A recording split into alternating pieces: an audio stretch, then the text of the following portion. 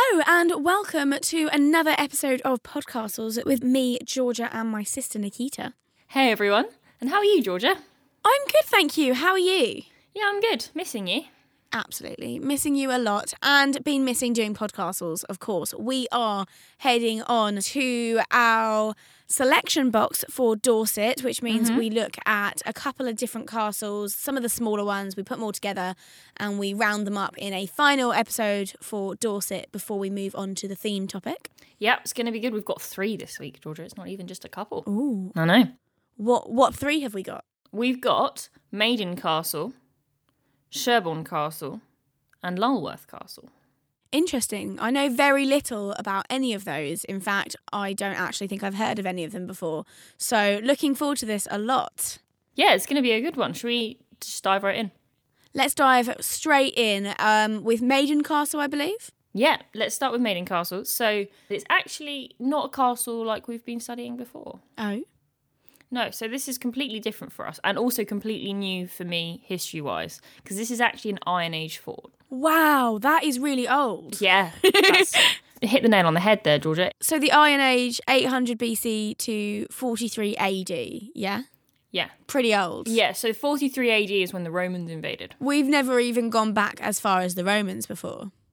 No. In fact, I haven't really gone far back beyond the Romans in any subjects I've studied for history.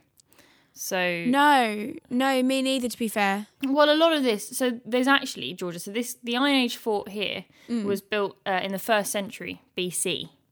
Okay. And it's amazing, but before we really get into it, we're actually going to have to go back even further because there was my actually goodness. something on this site during the Neolithic period, which was between 4000 BC and 2500. And so this was actually, they think this one was around 3500 BC.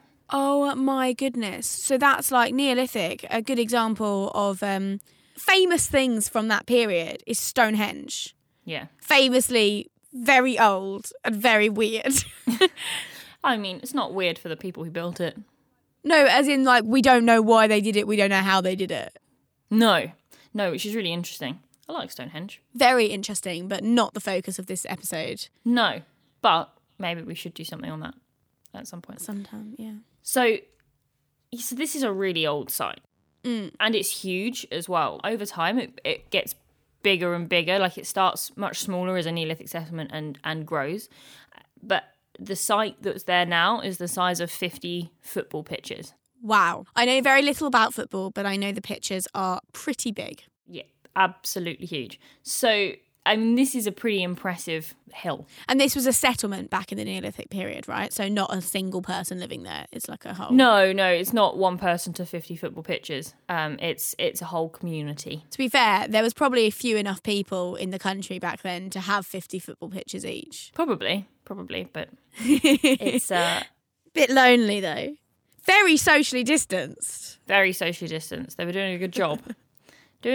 However, they didn't have FaceTime. Or No, Zoom, that which is is a bit sad. unfortunate for them. So they had to be a little bit closer. Yeah, a little bit closer. So we'll start with the Neolithic site.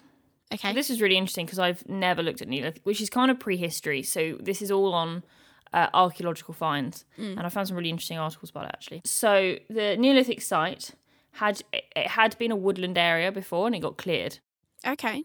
And on the east side, they built a causewayed enclosure even. It's an early Neolithic European earthwork. So that's the hill thing.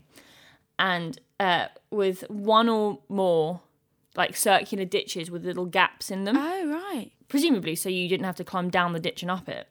And this is like the barrier of the settlement area. Right. I mean, that in itself is quite an impressive feat when you don't have the tools and the sort of machinery that we have nowadays. Like, to be able to create something like that is very impressive in itself. You think that's impressive? It's not just a straight uphill and then a flat top. It's like steps, but big ones. That's a terrible way of explaining it. But if you look it up, it's been dug. No, I know what you mean.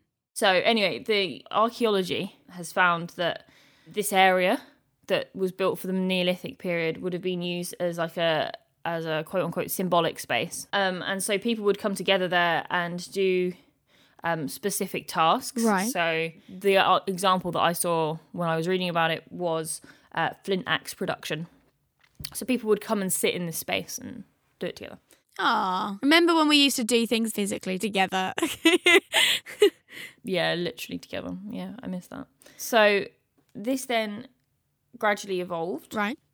Into this space evolved, and there was like a long mound with a ditch on either side was built, which you can only really just see now if you go there, apparently. This is when it kind of stopped being just a symbolic space. And the length of this mound is 550 metres. Wow. Yeah, it's really long. That's insane. Yeah, give or take, it's not like they had a measuring tape. So this is like a man-made hill, basically. Yeah. It's incredible, isn't it? So once we're into the Iron Age, a new fort was built on top of it. Okay. And literally where the enclosure had been before. So where they had the enclosed causeway, they built their fort. They built their fort there. So this one was enclosed by like a giant single rampart. Yeah. So like a defence. And then that doubled in size. And then they had extra ramparts. Why not? You can never have too many. One's not really enough. And then they raised that inner rampart up higher. Do you want to say rampart one more time?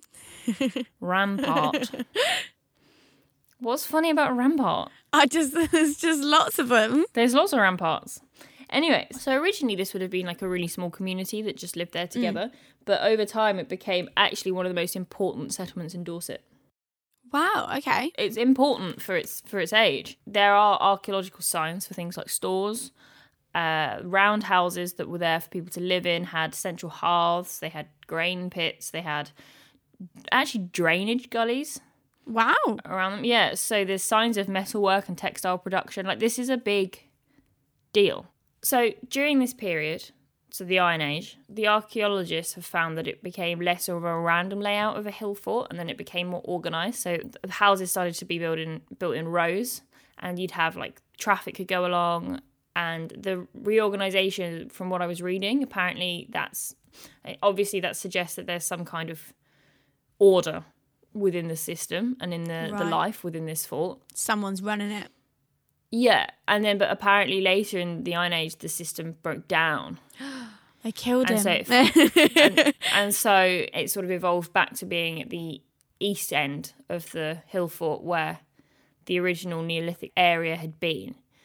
And so this is when you start getting more continental trade, and metalwork was becoming very important. So wow. Yeah, so this is kind of the history that we've kind of got there. And then in the 1930s, so this is not that I'm jumping this far. This is then they found a cemetery there. Okay. Excavation work in the 1900s. Yeah. Yeah, so there was one of the archaeologists suggested it was a war cemetery because of the Roman attack when the Romans invaded Britain. And they were suggesting that maybe there was an attack on the hill fort because Maiden Castle would have been occupied at that sort of time.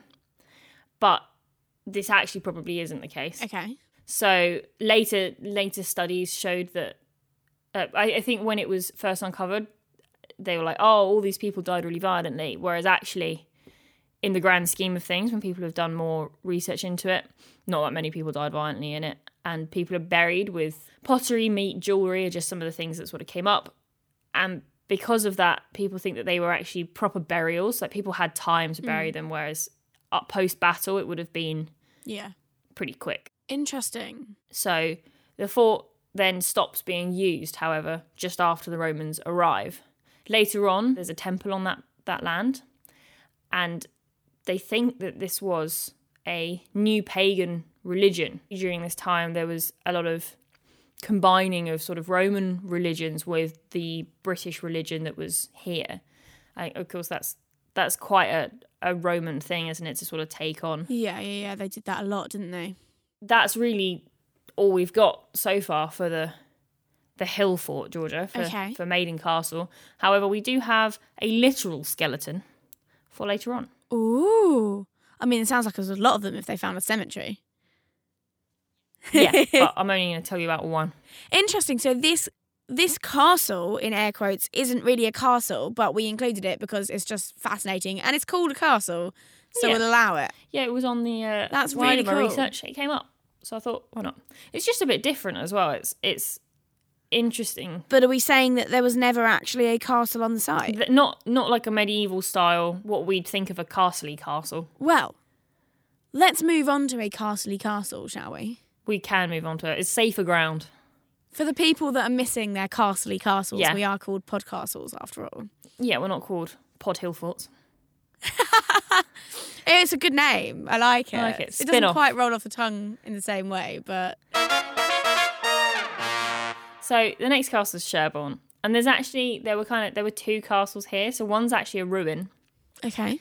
and it's 12th century, and it was ruined in the English Civil War Oh. because when else? Have we got some slighting again? We have got some slighting, I think. It's really interesting, actually, to see some of these castles have very similar histories. Like the fact that we've had quite a few castles now that have become ruinous during the Civil War. That's really interesting to me. Yeah, it's really interesting. So Sherborne Castle, up until it was destroyed, was the 12th century castle. But when it was destroyed, the second castle is built on the lands of the first one. Oh, It's actually built in the old castle's deer park okay. by some bishops who wanted to watch hunting. Okay. They had to send some relocation notes to the deer. Yeah, it was actually relocation. That wonderful show on, I can't remember what channel here. So Sherborne Castle, the old castle, was actually the home of the Bishop of Salisbury Okay. for half its life, which is why it's not strange when I say that the bishops built the castle. Okay. So yeah, Bishop of Salisbury is quite a big role. And so the Southwest Gatehouse would have been built by one of the bishops of Salisbury, Roger of Caen. He was actually Henry I's Chancellor. Yeah. I know I'm completely botching his name, but he's, quite an interesting guy. And there's a little bit of history to go with the old castle. For example, in the 1140s, Robert, Earl of Gloucester, captured it for Matilda Okay. in the anarchy. So it's had some anarchy battle. It's had some Civil War battle. The castle and grounds were bought by Walter Raleigh Oh. in the 1590s, in 1592. And we've spoken about Walter Raleigh before, haven't we, Georgia? We have indeed, yeah. One of Elizabeth's key people. The favourite of Elizabeth I, and he was imprisoned by Elizabeth I for marrying one of her lady's maids. Yeah, Elizabeth Throckmorton. Yeah, and then he was imprisoned in 1603, suggested that he was part of the conspiracy to take down James I Yeah. when he arrived. And that's actually when he forfeited the castle. Oh, interesting. Okay. So Walter Raleigh renovated the castle a bit. It was originally the castle that's built on the old Deers Park is more of a hunting lodge. It's referred to as a hunting lodge Right. quite a lot in the reading that I've done. But he really makes it more of a castle. So he Okay. builds on the hexagonal turrets. He puts little heraldic beasts on the turrets because, Nice. You can't have a castle without them. no, I really like a heraldic beast. Yeah, we'll put some on your house if you want. Oh, great. I'm not sure how everybody else who lives in this building would feel, but if we could coat it in medieval coats of arms, I think that would be hilarious. I think that would be a definite improvement. If you can get up here, you can do it, to be fair, Georgia.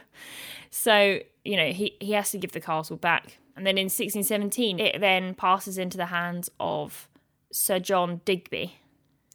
And he makes additions to the castle, which is like, it's now in an H shape, which is his additions gave it that shape that we see today. And they were royalists during the English Civil War. Okay. Didn't go great for the royalists, did it? As we've discovered before.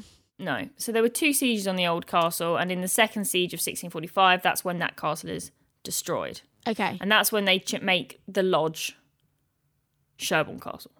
Right. Transfer I see the what name. you mean. I was a little bit confused earlier.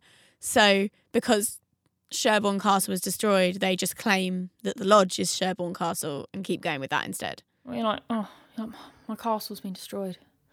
Don't know what to do. At least I've got a backup. I've got a backup in the garden, it's fine. Here's one I made earlier. You're like, you can't fool me. So then, Georgia, we're going to move forward a few years to the Glorious Revolution Okay. of 1688. And so the Glorious Revolution, as some context for people, I think we've discussed it a little bit before, Georgia. This was when William and Mary came across and declared themselves king and queen. Yeah. Mary was the daughter of James II. And James II was the king at this time in England in the 1680s. And he was actually a Catholic, which no one liked. Yeah. And people are worried about, there's a lot of hatred towards Catholicism during this whole period, but they're particularly worried that there's going to be a new Catholic dynasty, especially when James seems to have a son. Yeah. His daughter's a Protestant. So Mary married William of Orange, and a bunch of nobles and a bishop, I think, they ask William and Mary, they invite them to invade, basically. Yeah, it's interesting. And this is one of those things where it really stands true, the phrase that history is written by the victors, because we call this a glorious revolution, not an invasion, which is basically what happened, but we claim it was just a revolution. Yeah, I mean, there was a small group of people that invited them over, and they did have support, but we call it, it's a glorious revolution, I guess, partly because it was almost bloodless, I think. This glorious revolution happens, and they're invited to invade, but it's actually at Sherborne Castle that William of Orange kind of declares himself king, or issues the proclamation to be king. Wow, okay. Yeah, so that's pretty cool. I guess it stays royalist the whole time, but That's quite big. yeah, it's huge. I'd love to know why they were staying there, but I couldn't find that out. So the other thing to say about the 18th century with this castle is that the landscaping is apparently fabulous. So the poet Alexander Pope, he describes the park, and this was dated in the article I was reading to sort of the early 1720s. In quote, he said, "Crowned with very high woods on all the tops of the hills, which form a great amphitheatre sloping down to the house." Sounds nice. Which is beautiful. Yeah, it sounds like a beautiful place to live. Okay, so after the Glorious Revolution, where did we go? What do we know about the castle after that? So in 1789, George III visits with his wife. And so George III is Mad King George. Okay. And people will probably know Mad King George from Hamilton fame. Yes, which I have yet to see. We were meant to see it in May, and obviously it's been rebooked for May next year. Well, this year now. Fingers crossed. We'll see what happens. One day I will see Hamilton. I know, I really want to go and watch it in the theatre so that I can watch the one that's on Disney Plus of the original cast. I'm refusing to watch the one on Disney until I've seen it in person, and it is really testing my restraint. Yeah, it's... So George III of the War of Independence and all that jazz goes to visit Sherborne Castle with his wife. Yeah, so, and then during this century as well, the family update the castle a bit, apparently, so it's a little bit more Georgian. And then you really have to skip forward. There's not so much big history in between. Okay. But in the World Wars, it plays a small role. So it's a hospital for wounded soldiers in the First World War, and then there are some commandos stationed there in the Second World War. And then after that, it's pretty quiet until the later part of the 20th century, when it gets opened up for the public. Oh, okay. So that's really the main history of the castle. I think it's quite interesting that there's some stuff from the World War, because it's really interesting to see how castles and houses like these ones were able to contribute to the war effort. Well, we're definitely planning to do that in the future, aren't we? Yeah, it would be really good. But that really takes us to the end of that castle, and then we have to move on. Okay. Fascinating. Let's move on to Lulworth Castle. So the final castle for this episode at Lulworth. So it's built between 1608 and 10 by Thomas Howard. Oh. Yes. So Thomas Howard was actually the grandson of the third Duke of Norfolk, who I think you're quite familiar with, Georgia. Yeah, the uncle of Catherine Howard. And Anne Boleyn. Really? I didn't know that. Yeah, they're related. So, wow, he was related to both the wives that got beheaded. Yes. That's a link to have. He was a bit of a schemer, and I suspect he's not just a link, but he might be a common denominator. Well, that's what I was sort of implying, yes. He definitely sort of pushed Catherine, in particular, under Henry's nose.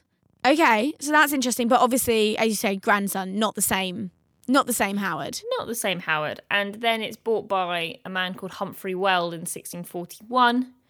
And obviously, then there's the Civil War. And the castle has to have a bit of a refit after that. But the Weld family still own it. Oh. Yeah, so they're still living there today, I think. Imagine living in a castle. I'd love to do that.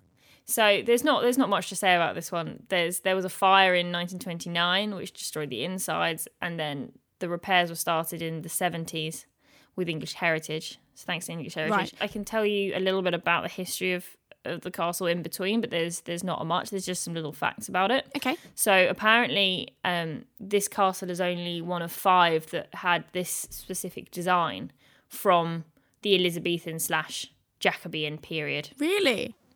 Yeah, it's really a kind of hunting lodge style thing, which when you look at it, I think, to be honest, if that's a hunting lodge, I'd take that. Honestly, it's beautiful. Interestingly, the Welds were apparently recusants. Oh. That makes sense to me because the Howards and Norfolk and everything like that, they were all Catholic. They were all Catholic, weren't they? And when they got Catherine Howard in sort of air quote power, because it wasn't really power, but it became a slightly more Catholic. Yeah, it took a little bit of a turn back, yeah. For anyone who doesn't know, I think we've talked about it before, but recusants are Catholics during the Elizabethan period and a bit later who refused to go to church, which under Elizabeth became increasingly illegal, basically. They didn't want to go and show their support at a Protestant church, so they would refuse to go and they would recuse themselves from church. I was reading a book that you gave me. You lent me, Georgia. Yeah. Oh, yeah. Okay. I'm glad you remember that I lent it to you. One day I would like it back. Yeah. To be fair, it would have come back to you if it wasn't for the fact that I can't see you. So Sure it would. Of course it would. Yeah, promise. And it was talking about how people would stuff things in their ears. Yeah. And as little rebellions of their own in a Protestant church, they would keep their hats on. Yeah, there are loads of stories like that. I mean, it's just such a great period. I love studying the Catholics during Elizabethan period. It's fascinating. Yeah. It's really interesting. And so, yeah, apparently they're recusants. And the chapel that was built on site in the 1700s is actually Roman Catholic. Wow, okay. But the estate is 20 square miles. So okay. They've got a lot of land. Yeah, just a bit. Their land includes Durdle Door, which is a really beautiful natural archway in the rock in Dorset, obviously.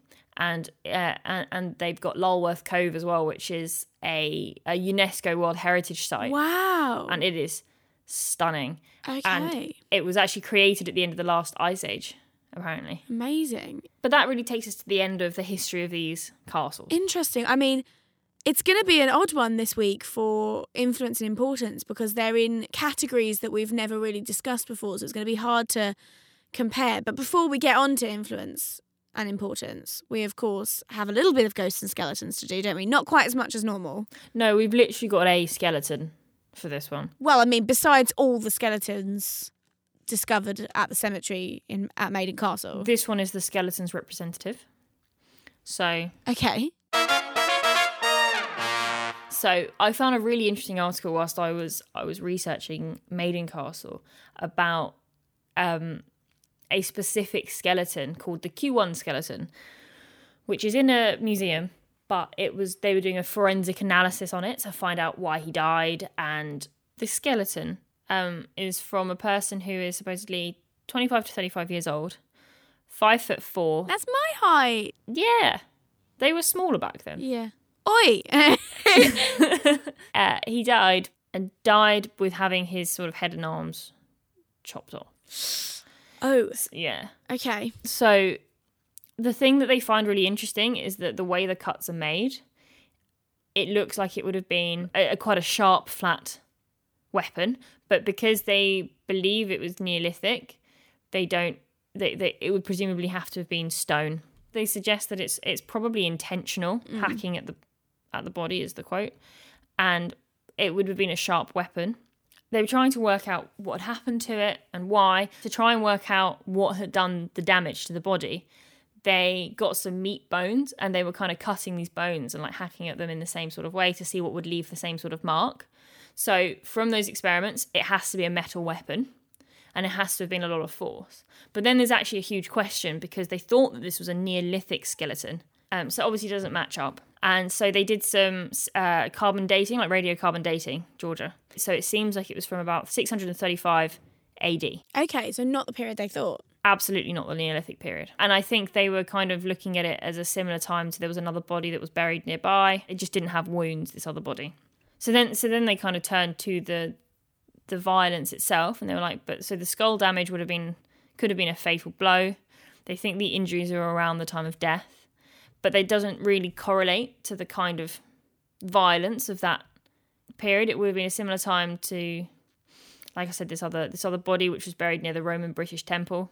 And this isn't really a recorded sort of execution for the Anglo-Saxon period. They didn't have hung, drawn and quartered or anything like that back then. No, and so the writer ends by suggesting it could have been for superstitious reasons, but no one really knows. So that is the annoying thing about studying that period of history. It must be very frustrating that it's just like, we can guess, but we will never know.